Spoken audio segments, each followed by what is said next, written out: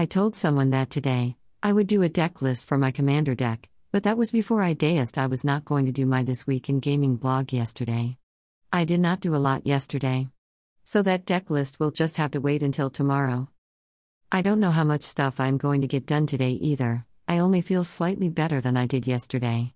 And I have a few things that are going to take me away from everything, like going to D&D club with my son. I don't know if I will do it today, but one of my supporters has inspired me to get back to doing the adventures and music part of my Patreon, so that will be back next week for sure.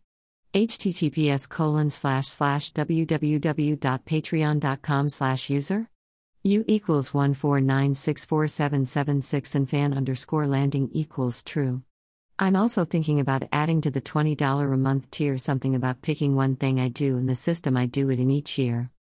No matter what happens today, I'm going to get at least one room typed for the Temple of Golden Nuts. There are 11 pages of written stuff, plus there are still things I need to write for the Cats of the Round Table.